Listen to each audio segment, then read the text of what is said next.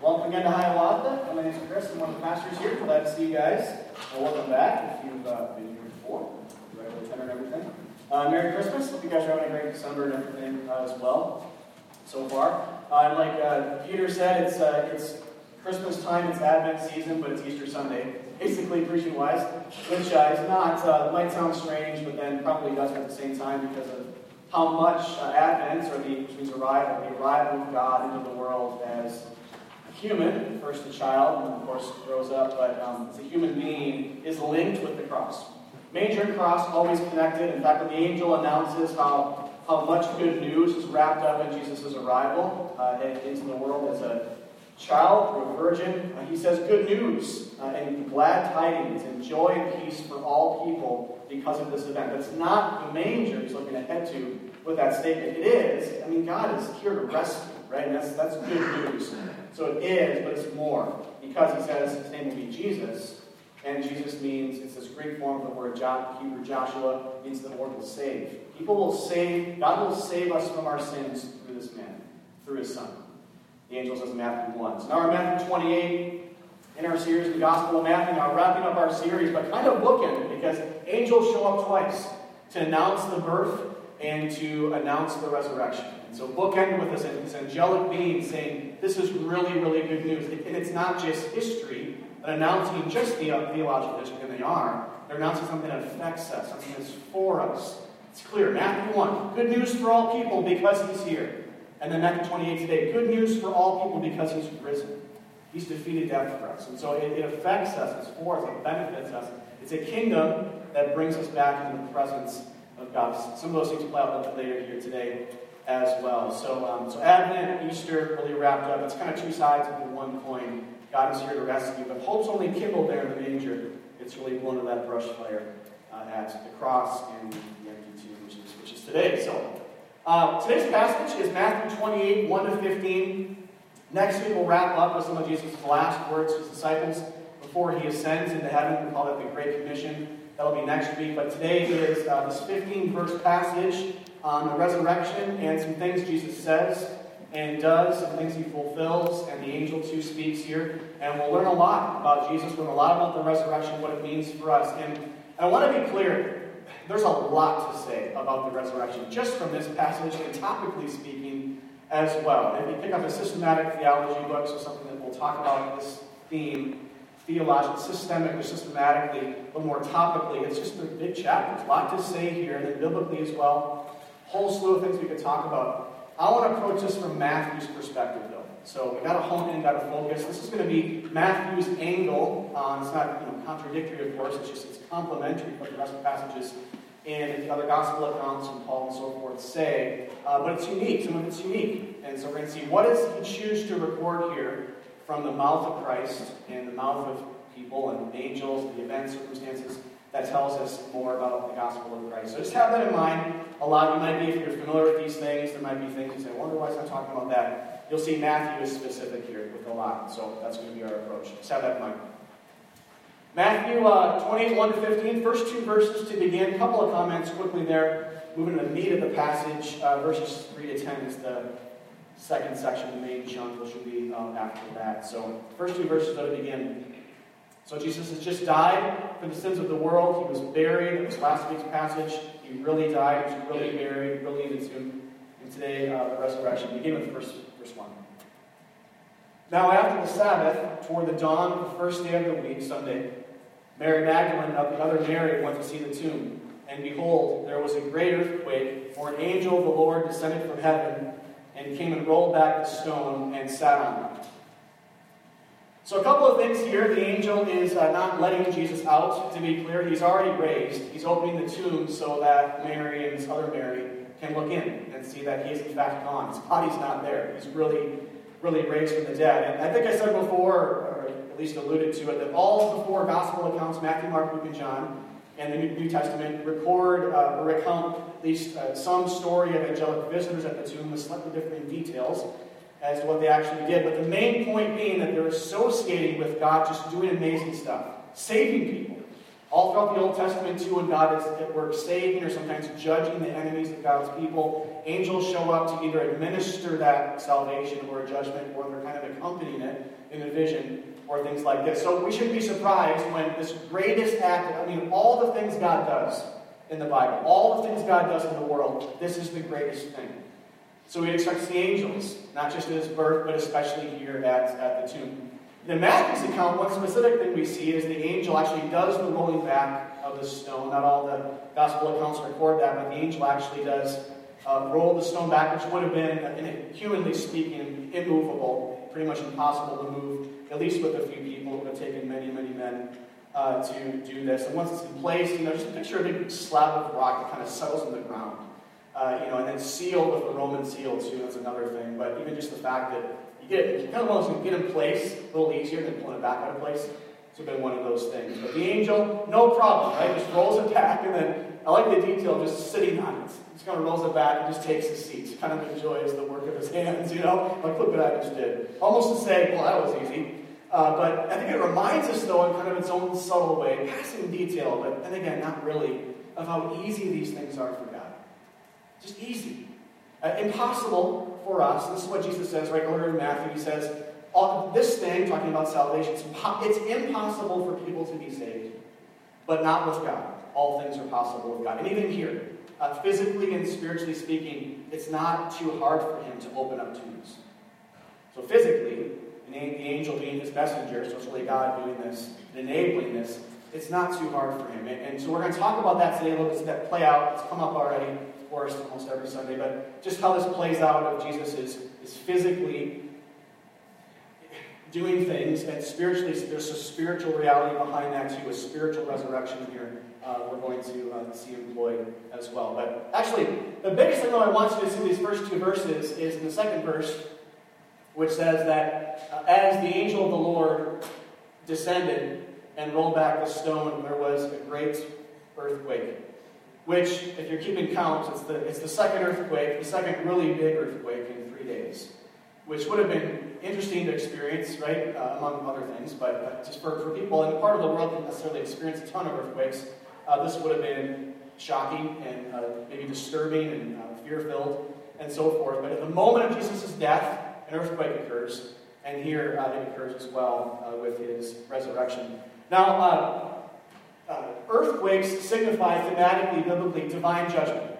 So again, going back 2 days ago, on Good Friday, we preached that Jesus, at the moment of his death, an earthquake occurs. That signifies that he is being judged.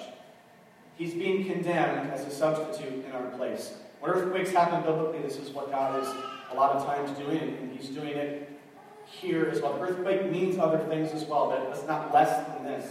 That Jesus is absorbing sin. He's being judged. Though perfect, though the Son of God, he's saying, I'll take the brunt. I'll take the hit. I'll take the blow. I'll bear the debt. I'll absorb it for the sake of glorifying my God. He's the Son of God, glorifying God the Father, and also out of love. The Bible's clear. It's out of love. Love's compelling him to do this. But he is nonetheless bearing the torture, bearing the shame, bearing ultimately death, and bearing the judgment and separation from God as well on the cross in our place. So that happened then. An earthquake occurred 2 days ago. But the question is here, another one occurs, right? The question then is, what's being judged here? It can't be Jesus anymore. It's finished, right? Jesus finished atoning for the sins of the world on the cross. He said that it is finished.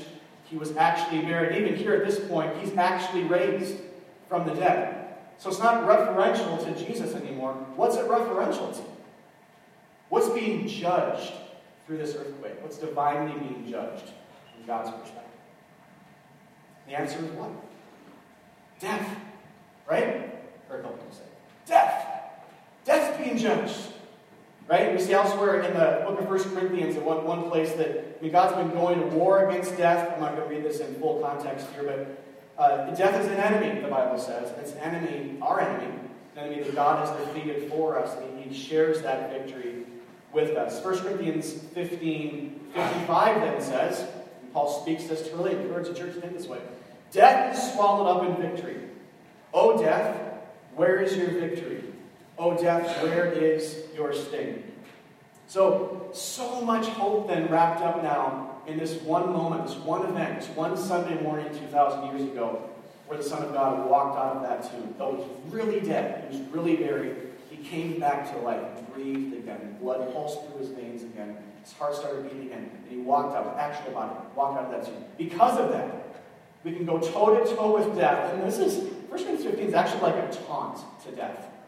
It's saying, death, you used to be something, but now you are nothing. Where's your sting? Where's your power? You used to have it, but now you don't. The author of life has experienced you, and he's unlocked. He's made a way out from you. He's walked away. I think Acts 2 is the passage that says, and I love the way this is worded, how death could not hold him. It couldn't hold him now. Though he had the pangs of death kind of surrounding him, it could not hold him.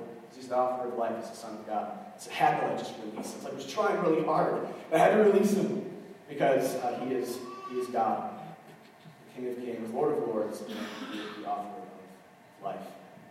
So we have hope. It's said to the church then too. This is not just something Jesus can say and does say and enable and enact, but he actually invites us to make this a mantra of sorts of our life. We can then have the same and should have the same type of confidence in the face of our own, I think in others' deaths, but in the face of our own, where we can speak to it and say, even though, Jesus says, even though we die, yet shall we live. So we will experience death when Jesus comes back first.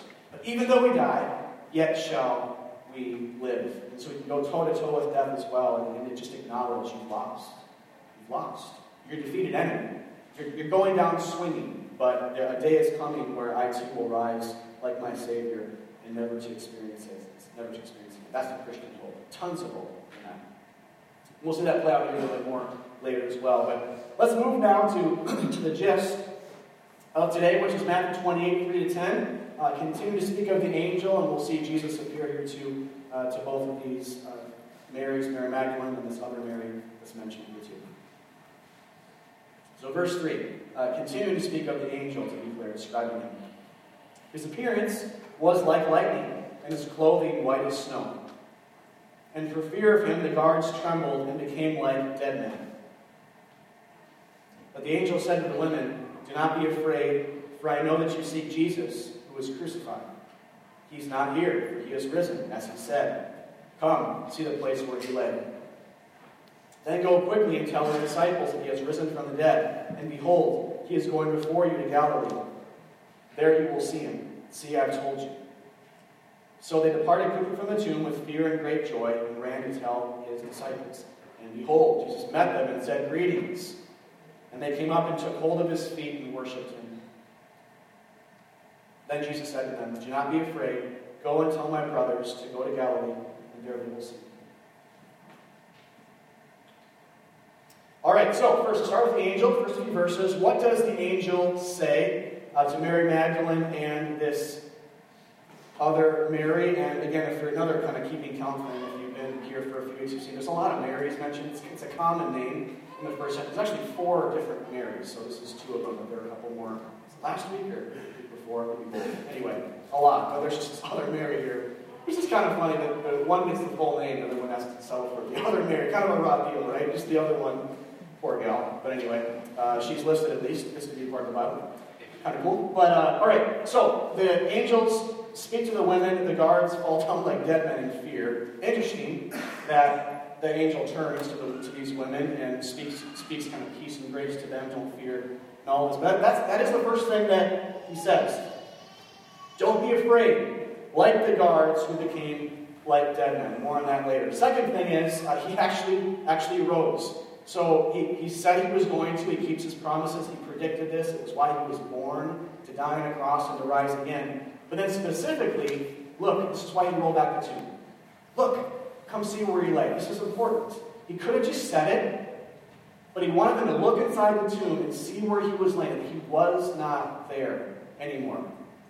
So he actually rose. It's a crucial piece to this, and it's important to a proper understanding, a Christian understanding.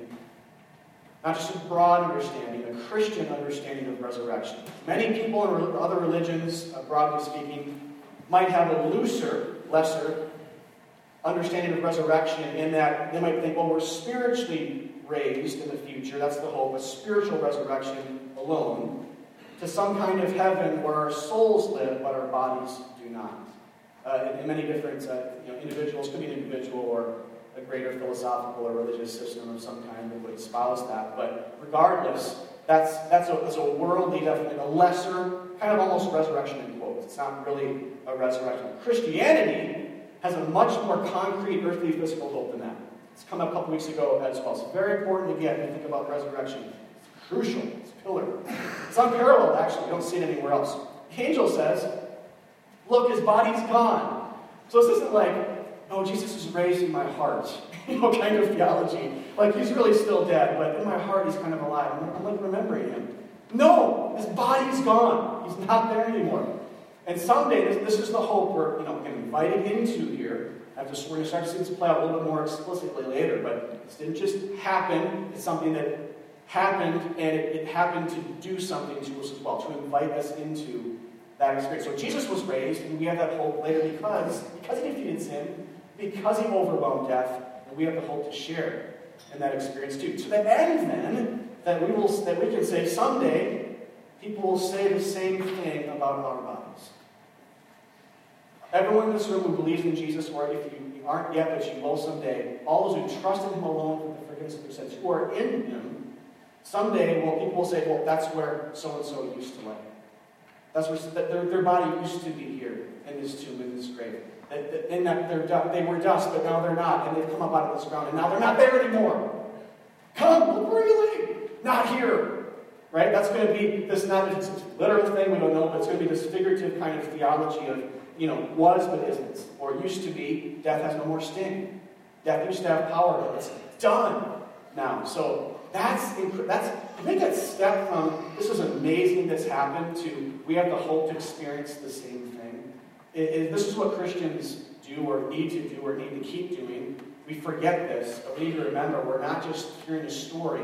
It's historical theological reality that creates a kingdom for us to have life in and to experience the same type of deliverance and resurrection and new life on this earth and that kingdom.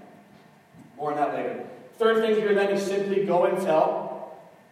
It is really the disciples. It's really the first evangelistic message, in a sense. It happens, and the angel says, go tell somebody. And quick, I'm going to say it here, but quickly, go fast, go tell them. So the women do. They go, and on their way, they encounter the risen Jesus. Jesus just appears to them and says greetings. But what else does he say? Just a couple of things here. What are the main things that Jesus says here? First words out of his mouth, which remember, tell us a lot theologically about what this should mean for us, the fact that he's risen from the dead. Did you guys notice a pattern here? What does Jesus say? I believe the exact same thing the angel does. It's repetition. Classic case of literary device of repetition here, where the angel says, don't be afraid, go and tell. And Jesus says the same thing. Greetings. Don't be afraid. Go and tell the disciples. Happens twice. And it's a classic thing here that the Bible employs a lot of different kinds of literary devices, different places in narrative. But this here, we see repetition maybe is one of the more common ones, and we're seeing it here to help make a point of emphasis. These two elements, don't be afraid and go and tell, the angel and Jesus, are crucial to our understanding of what the resurrection means for us. Because again, one, they're spoken immediately after the resurrection, so it's contextual. But two, they're said to people. Don't miss that important detail. This isn't just like spoken into a vacuum or just announced. It's said to individuals like us. It's very normal people. These two women, and then later, we'll see next week, especially, but the disciples. Just said to people. Because of this, don't be afraid. Because of this, tell yourself, listen, and go and tell other people. So we're going to unpack those for a few minutes here, those two things, because they're really important to understand in a greater capacity. So the first thing that's said twice is, don't be afraid. Why is that said? Now, this is not just a saying here, and it's not just a, don't be afraid of me, though that's probably part of it, especially the angel's case. He looked like lightning. His clothes were white as snow. He was this maybe human anthropomorphic thing, kind of, but not human, and it was, rolled back to stone, we'd probably follow like dead men too, right? I mean, it's like, what was that? And so it's probably that. Don't be afraid of me. But it's not just that. It's not just the circumstance either. It's more. I think as we bring in a greater wealth of Scripture on this matter, and the spirit of it is, don't be afraid of anything else ever again. Because of what happened here, because of what God did, don't be afraid of me, circumstance, death, anything else. It's an invitation into that way of thinking and living and experiencing. Which, if we read this as a part of the greater storyline of the Bible, it's striking. There's a lot of things we could say about this. We're not going to say all of them. But one thing I want to take you back to the very first part of the Bible. In Genesis 3 chapters in, God creates the world, creates people, and they listen to the lie of this fallen angel Satan, and they want to become their own gods. They rebel. I don't need God anymore. I want to take the throne myself. I'll eat the fruit. All of that ensues, and they realize they're naked, and they get extremely fearful. They hide from God. God walks around the garden and says, Adam, where are you? And he knows where he is, of course. Adam cries out back to God. He says in verse 9, I heard the sound of you in the garden, and I was afraid. Now it's important to see here, the top line, that was not the case before they sinned. So in some sense, the Bible talks about fearing and revering God in a positive manner. We should have that healthy reverence and fear for Him. In another sense, it talks about fear as a byproduct of sin. Because this type of hiding from God and fearing Him did not exist. Just a chapter earlier, just a few moments earlier, before they rebelled against Him and all hell broke loose. So they took the side of the talking snake, the side of the dragon, the side of the fallen angel Lucifer, and they rebelled. Took up arms against God and did that treason against Him.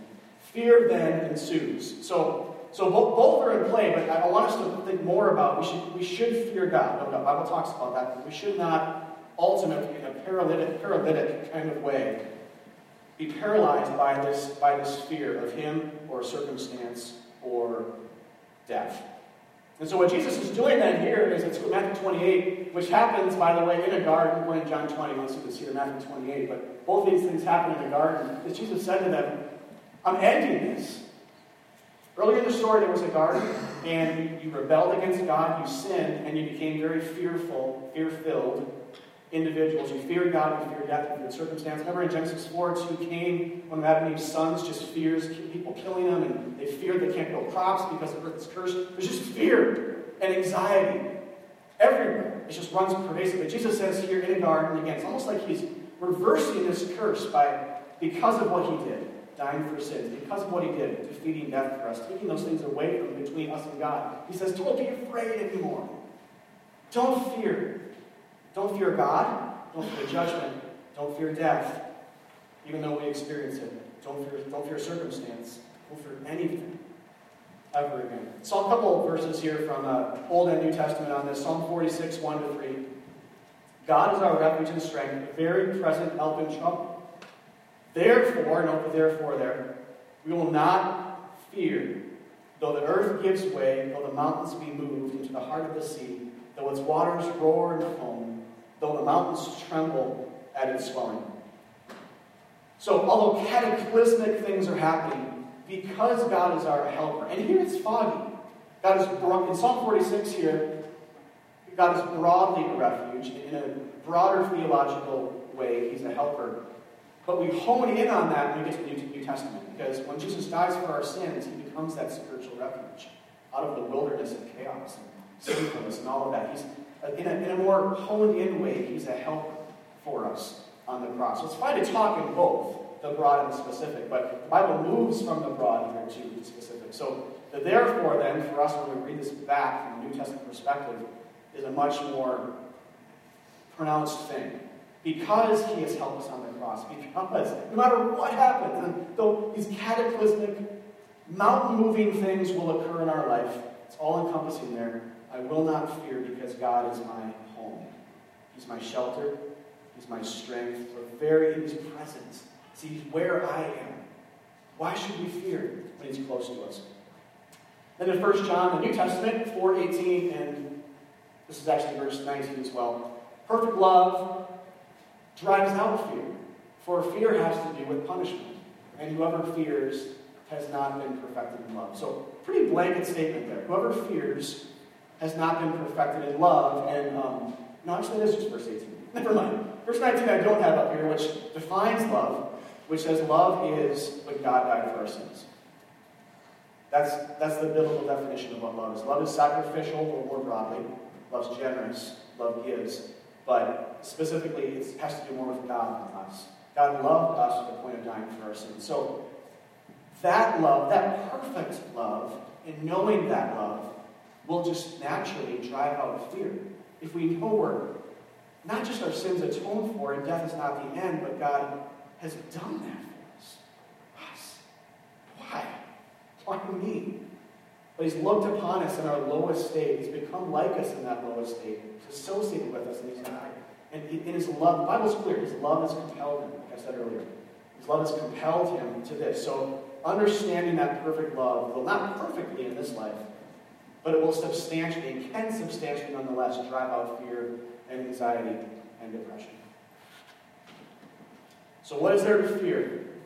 What is there to fear if we know that God is loved? So this becomes then, I think, a very pastoral, friend-to-friend message for us, the context of the church. This is part of what church is, a slice of the pie. It's a piece to what we need as Christians. And this is a long-term thing, but we need to pastorally gospel one another, or remind each other of the gospel of Christ in big formal and small informal ways. Not just up here, but in a more personal way with each other. To have someone, when we're in distress, when we're anxious, when we do fear and feel like there's just no way out of this particular circumstance, or if it's a God level thing. If some of you are here today and you're fearing judgment, you're fearing God, you're fearing what happens after death, whatever it is, whatever level, we need someone to just get down with us and to know us and to look us in the eye and say, don't be afraid.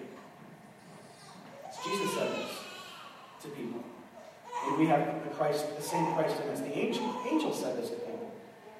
Some version, some variation of don't be afraid. Everything, and I mean everything, is going to be okay. Because Jesus walked out of the tomb 2,000 years ago. It's going to work out. And so we can say that, we have confidence to say that because Jesus does, the angels do. It's the greater biblical message of love and fear being kind of contradicted. But also by experience, we have hope. We know that death's not the end. But if death is the end, we can't ultimately say that to people, right? We can't, because even if they do get some kind of relief from their suffering and distress in this life, well, death's still around the corner, right? But no matter what, death is a defeated enemy, and we need people.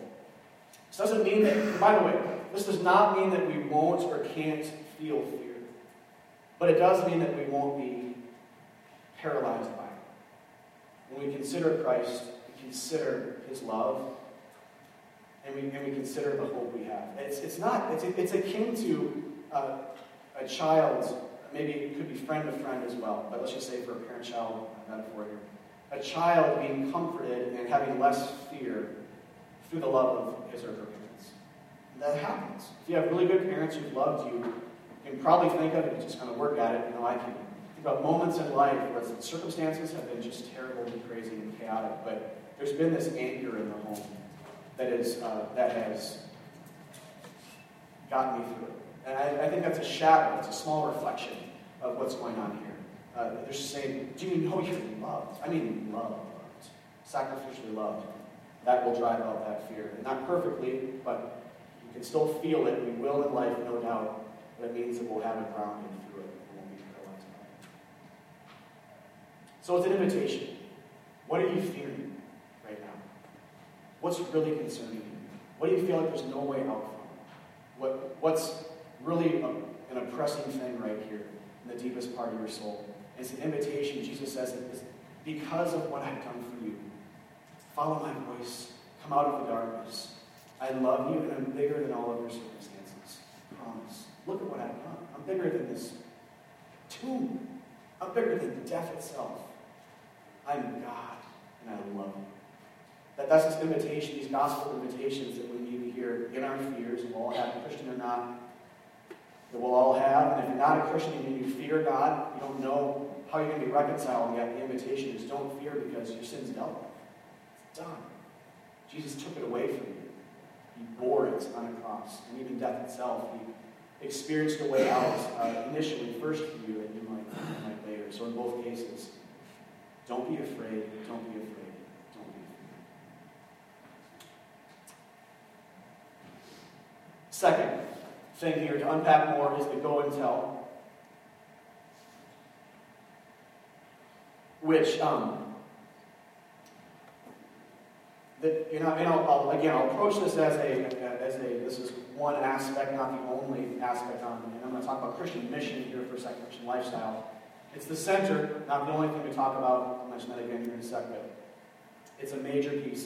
And I think the most important and primary response to the resurrection is not to take away from don't be afraid, and that we're saved from our sins in that. Of course not. But go and tell. Speak. Say something. Share. Herald to yourself and others. It's what Jesus says to us here. I think he says it, right? The angel and Jesus to the women and to the disciples a little bit later as well. That's where the church is born. People just start talking about it. And they say, okay, it happened.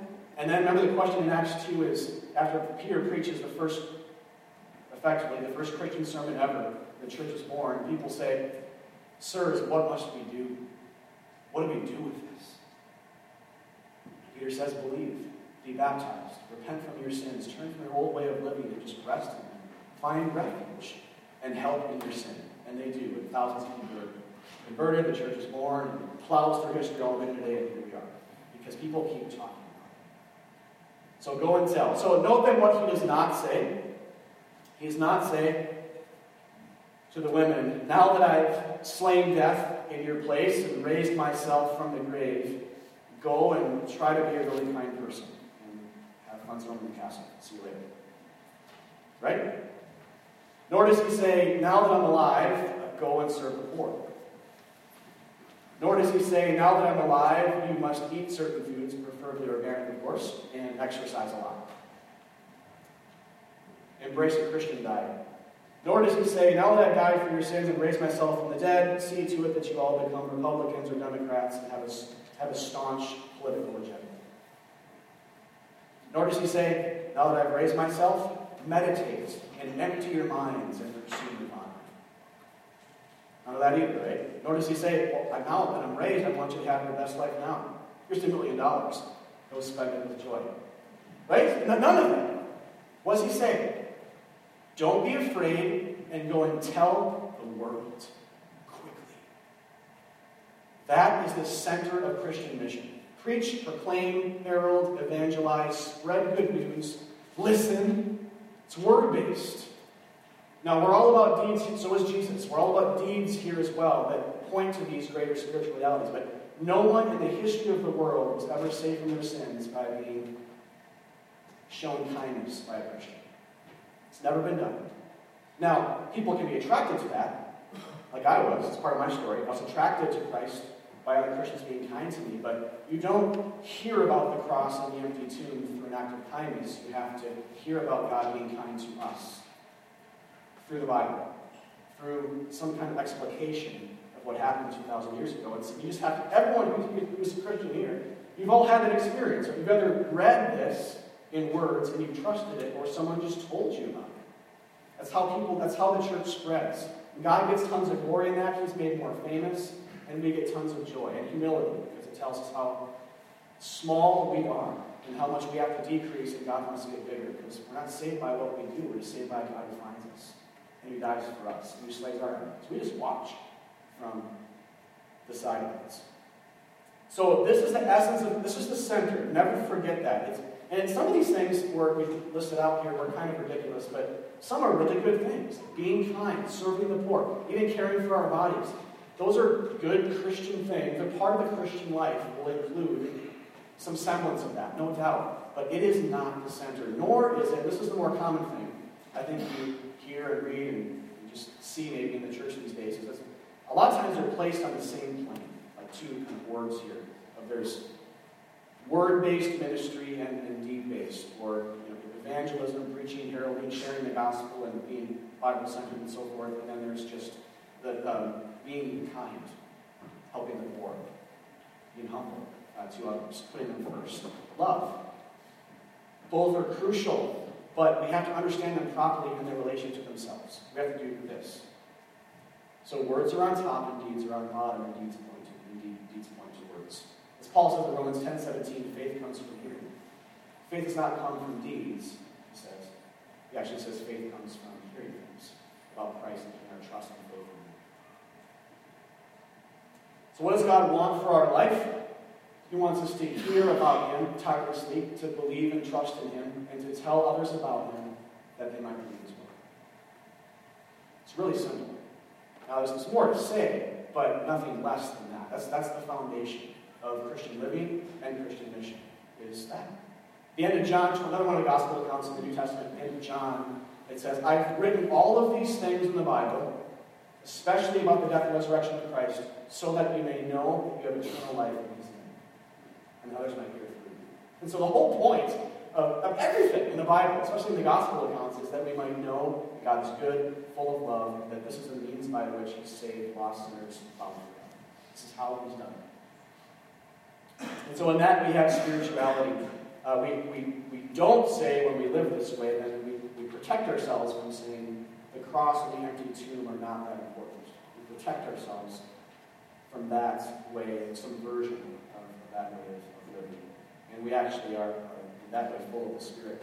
This is a little bit on the side, but I ran across the quote again. One of my favorites of all time from Martin Lloyd-Jones, Dr. Martin Lloyd-Jones, who said that speaking of Christian spirituality broadly, the true test, I'll have this on screen, so I'll just say it here. The true test of Christian spirituality is how much we stand in awe of the grace of God. As you look at your heart, as you look at other churches are doing what we're doing here at Hiawatha, people you know well, and you're trying to learn from them, people that are maybe ahead of you a bit in the faith and so forth. When we gauge and have the scorecard of spirituality, and we're trying to score it in our own life, and keep score.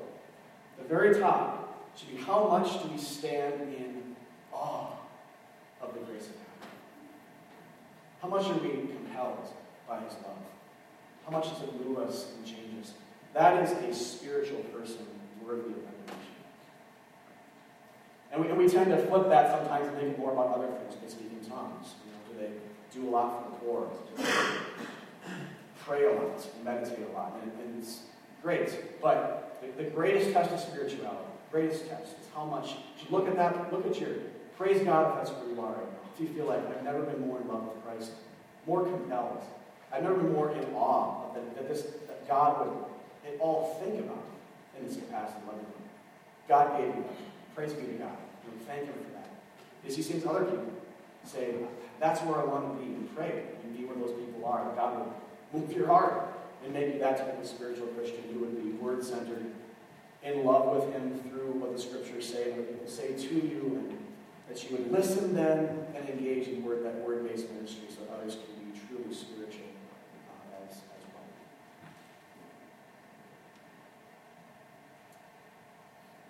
All right, last paragraph, Matthew 28, 11 to 15.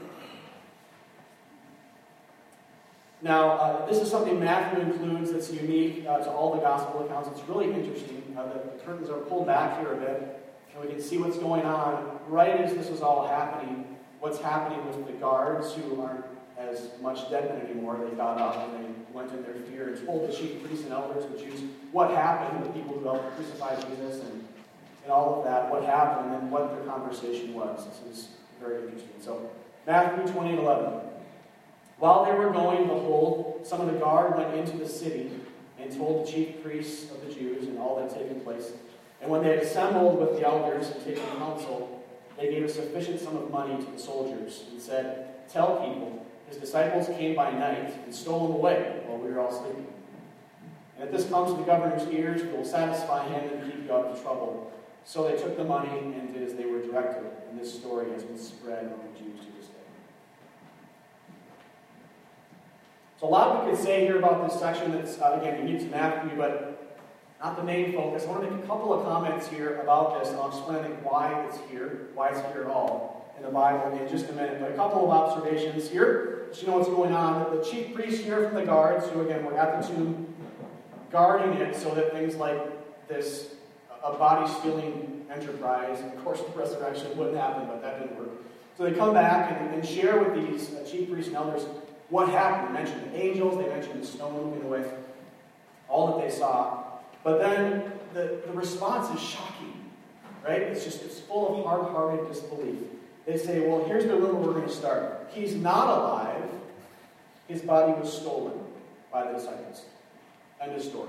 Go spread it. And we'll protect you from the government, from Pilate. You didn't do your job right, and so they're probably worried for their jobs and their lives because they failed at this. And so we'll satisfy the governor's wish. You'll be fine. Just spread the story for us. Here's some money. And they go and do it. But if you've been here throughout the past weeks especially, there's some irony here, right? Because what just happened last week? What did the chief priests do? And I've kind of hinted at this, but remember, last week in Jesse's passage, if you're listening to this, the chief priests and elders, they're worried about Jesus. They're worried about the disciples stealing the body because they knew that Jesus predicted his resurrection. So they set the guard. They sealed the tomb with the Roman seal. They made it impossible for this to happen. In fact, I'll read that here just to get an idea if you weren't here. The next day, Saturday, so between the Friday and Sunday, Jesus was buried. That is, after the preparation, the chief priests and Pharisees gathered before Pilate and said, "Sir, we remember how that impostor said, while he was still alive, after 3 days I will rise. Therefore, order the tomb to be made secure until the third day, lest the disciples go and steal him away until evening. He has risen from the dead. And that last fraud will be worse than the first." Pilate said to them, "You have a guard of soldiers. Go. Make it as secure as you can." It's a key phrase there. So they went and made the tomb secure by sealing the stone and setting the guard. So the irony here is that the very thing that the chief priests and the elders made impossible to happen is now a rumor that they're spreading about Jesus not being alive. You guys see that? So they're basically saying we made it effectively impossible for the disciples to steal the body. Impossible. Guard, seal, huge stone, no one can move. Impossible. But now we're saying it's still alive. It's kind of another way of saying this really happened because this is ridiculous. This is the only thing. This is their only theory. The only thing they're saying is another way for Matthew to say, just so you know, this is happening, and this is the ridiculous counter gospel, because this is being spread too. Realize there's things being preached, right? He's alive is being preached, and it's made up. Still dead. Disciples have the body somewhere. We don't know where, because someone got through a highly trained guard of soldiers and moved a stone they couldn't move and broke the Roman seal. And they did it somehow, but we just don't know. But that's being spread. Preached. It's a gospel. Preached. False gospel. Preached. And the true gospel. He's alive. And it spreads up until this day. Nothing's changed in 2,000 years. Right? We have two messages that effectively are out there. Jesus is alive. He's raised from the dead. Everything he said and did is true, or it's all fabricated. The disciples probably started the religion 2,000 years ago, stole the body somehow, and started the whole thing themselves, and it spread into this day. That's the two things. And it started right back here at the very beginning. In a lot of ways, it's the only argument they can make. They can't say the New Testament documents can't be trusted, like a lot of people say today, because it's not written yet, and it's happening in real time. Right? It's not the luxury, if you want to think about it in those terms, of making up other theories. This is the only one they can make, and it's terrible. They don't even believe it themselves. So they can't say, the New Testament documents can't be relied upon and all of that. All they can say is the disciples must have stolen it, as Matthew records here. But there's tons of immediate problems with that, right? A lot of these we've already mentioned, but just to be clear in list form here. The first problem is no one who started the rumor even believes it happened. It's like making something up and then starting a rumor and then you know it's fake. But other people actually buy into it, hook, line, and sinker. And just how sad that is, The person making it up doesn't even believe it because they heard the story, right? They're fabricating it. They heard about the angels. They heard about the stone. They heard about what the guard said. And so isn't it incredibly hard-hearted here? And it should be quite a scary thing because this happens all the time. when the gospel is clearly presented to someone and people just discredit. We've all done that, right? Until we didn't. We all were in that way. It can't be true. Or, I'm not sure. Or, there must be some other theory in resurrection here. And so until we until we crossed the line of the sand and laid that behind us and actually believed the gospel happened, we were all there. But it happened here, hard-heartedness and disbelief, and it happens today as well. But again, number two, even if one believed, how are the stormy guards overcome by just a few young men? Impossible. And just where's the body? Even if it was like miraculously somehow stolen, which it couldn't be, but even if that happened, just go find the body. Prove the resurrection wrong. Where are they really going to take the corpse?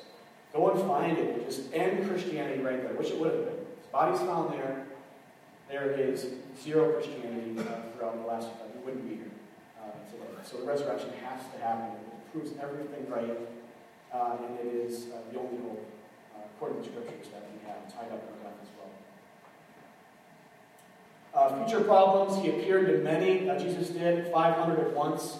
The Bible says that in 1 Corinthians 15. The disciples later died for this as well. People died and are tortured unto death for lies, and they were, most were. John wasn't, but the rest we know from the Bible and from tradition that they were all killed, all martyred for it. And maybe one loony is tortured to death for a lie, but not 11. And not others throughout history who are their disciples and are their disciples and are their disciples who are persecuted unto death, eaten by lions, sawn in half, skinned alive, crucified upside down. All these things that happen to the disciples, that you don't die, you don't go through that for a lie. So it's a classic where there's smoke, there's fire argument. The fire being the resurrection actually happened, and the smoke being disciples died for this. Torturous deaths. How do you explain it? This didn't happen. There's no fire. How can there be smoke? There's smoke here. There are other smoke arguments too, but again, we're honing this in on what Matthew's saying. This is the one argument, kind of false gospel or rumor that Matthew is apologetic. It's a Christian defense thing. He's addressing this one. So I want to hone in on this one and kind of spread out here a little bit to debunk it in the ways that the scriptures do, and just from arguments from logic as well. But there are other ones too. But the point of this is, why Matthew includes this section, is to show that one, the rumor was started by hard-hearted liars. Two, that it's a ridiculous argument, one that could never happen, and one that they didn't even believe, so why should we? Why should we believe that if they didn't?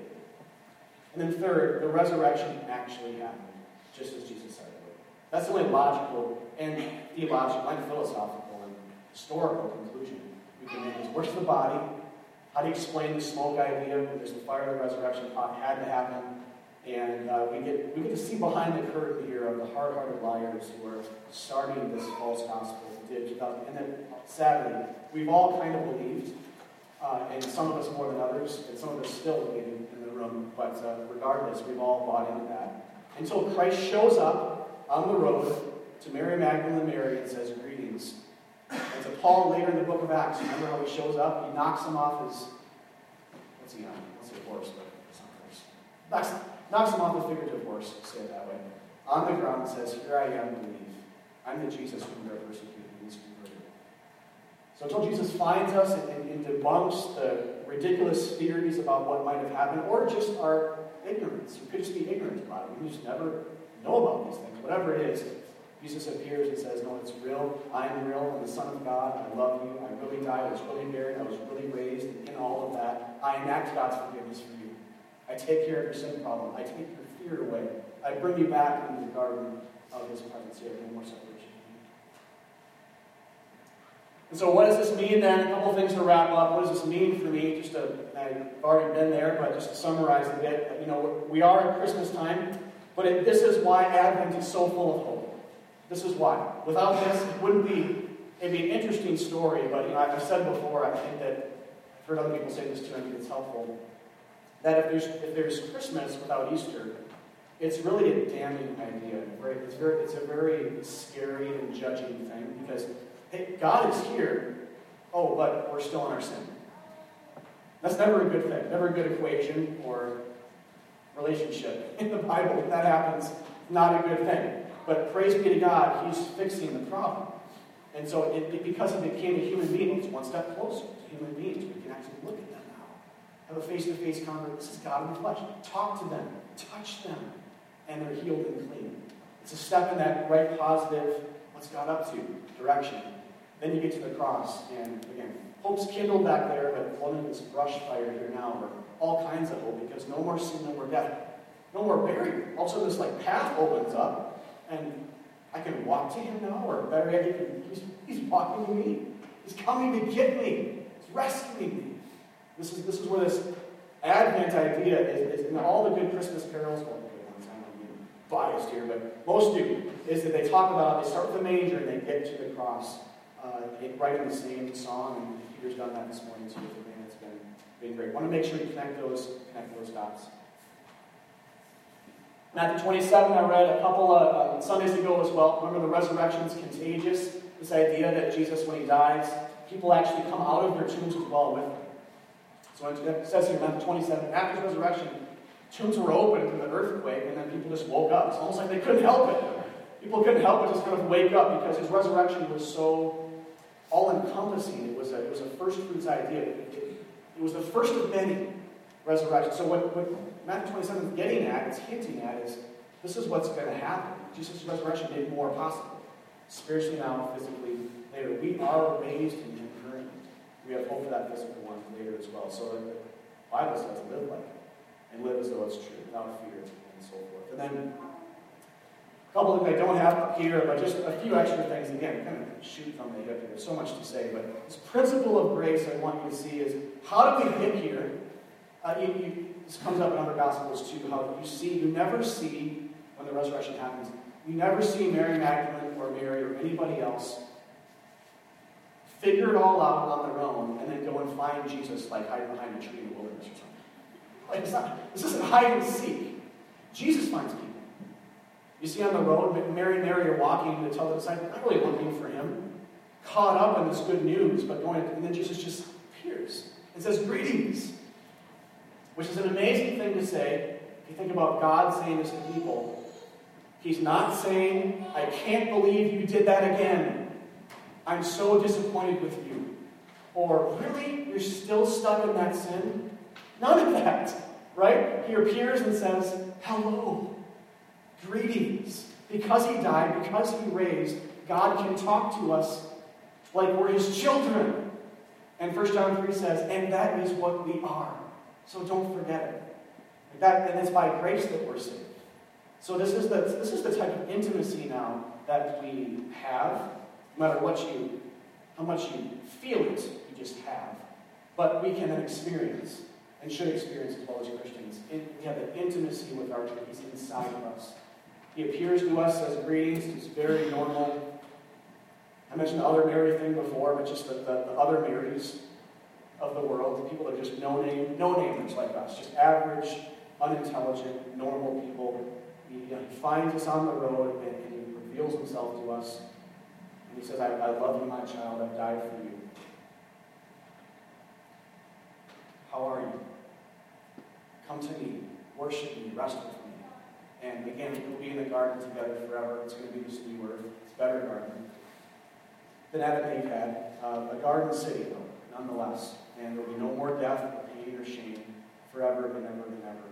And so don't fear. And whatever that thing is for you today, that thing you're fearing, I'm praying for this for you guys and myself all week, and I'll pray it again to close here. But Jesus says, don't fear it anymore.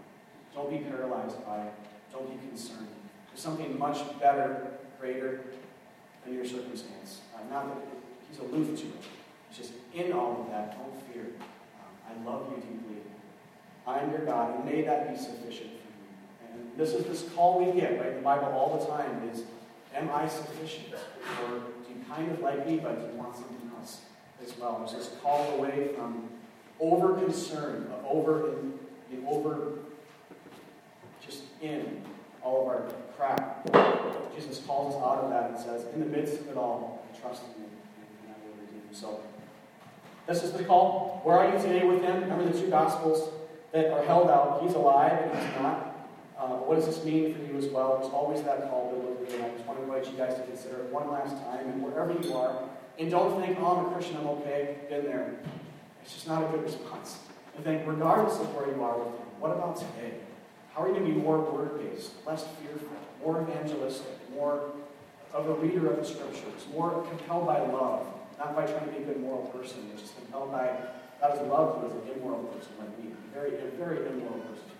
He's loved and died for me. How are all those things going to take more shape in your life? The imperatives here are just don't fear, believe, and go into other than that, it's just, well, God is doing it. But rest in that and do the imperatives. Let's pray. God, thank you for today and your grace in all of our lives, for the gospel of Matthew 28. We pray that you, with your perfect love, would cast out fear. And just bless us now as we respond. In Jesus' name.